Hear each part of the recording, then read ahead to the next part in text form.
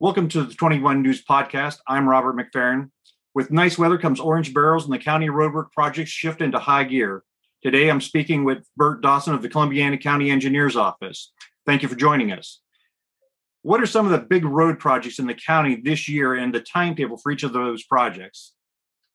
Well, Rob, the biggest project we have is the Calcutta-Smiths Ferry Road. We're widening and straightening a very poor section of that road.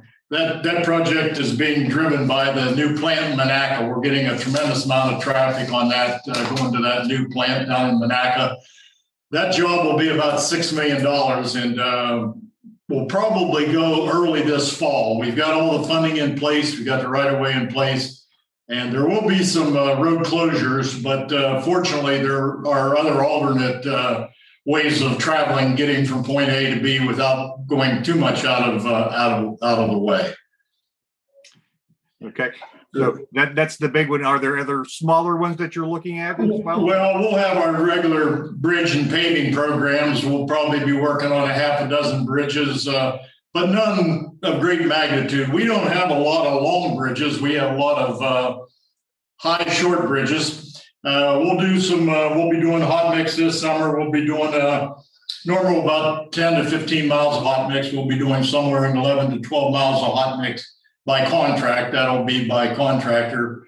We'll be doing a chip and seal. We'll be doing that all of ourselves. None of those will really result in road closings. There may be some, time period where you'd have to stop and wait your turn, but that shouldn't be a problem. That chip and seal will be starting here with just in a week or two. So it seems like we just got out of winter and we're going into chip and seal already.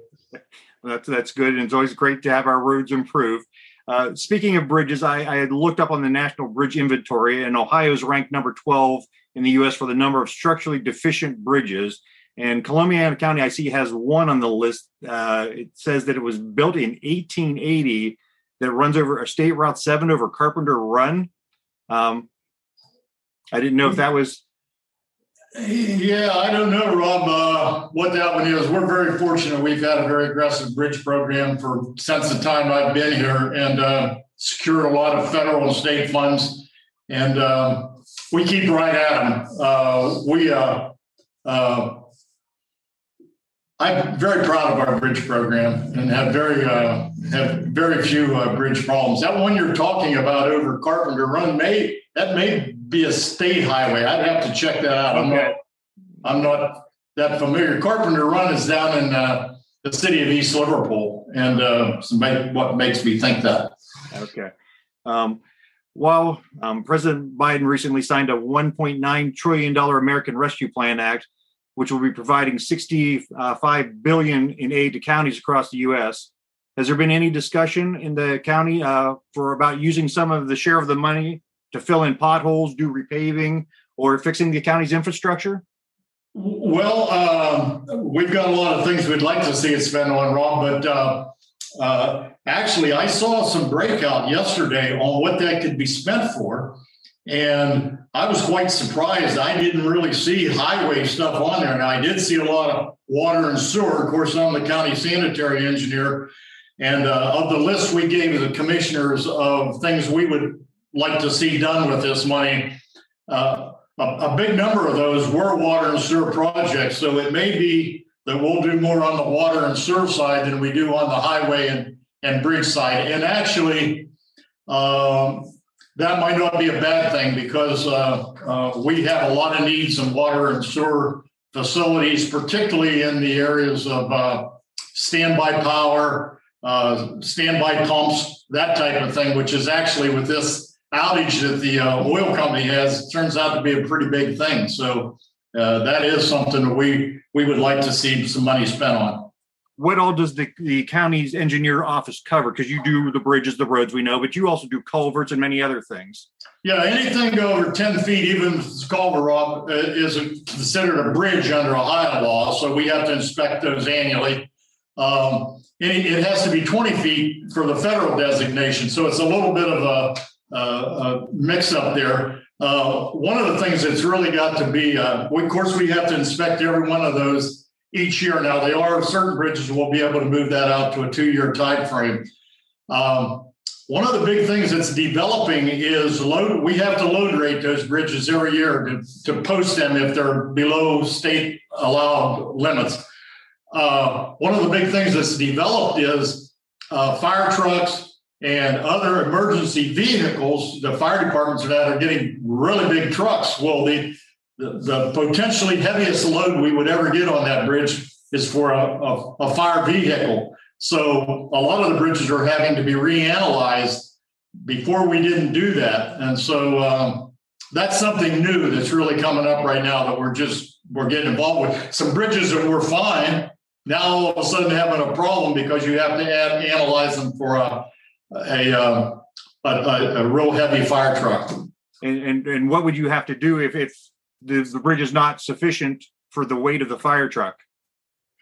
Well, that's if it's 1 or 2, it's probably not going to be a problem. If there's 30 or 40, I don't really know. Someone's going to have to address that with funding because he did change the law and I think he caught a lot of people. What you're getting in some cases too is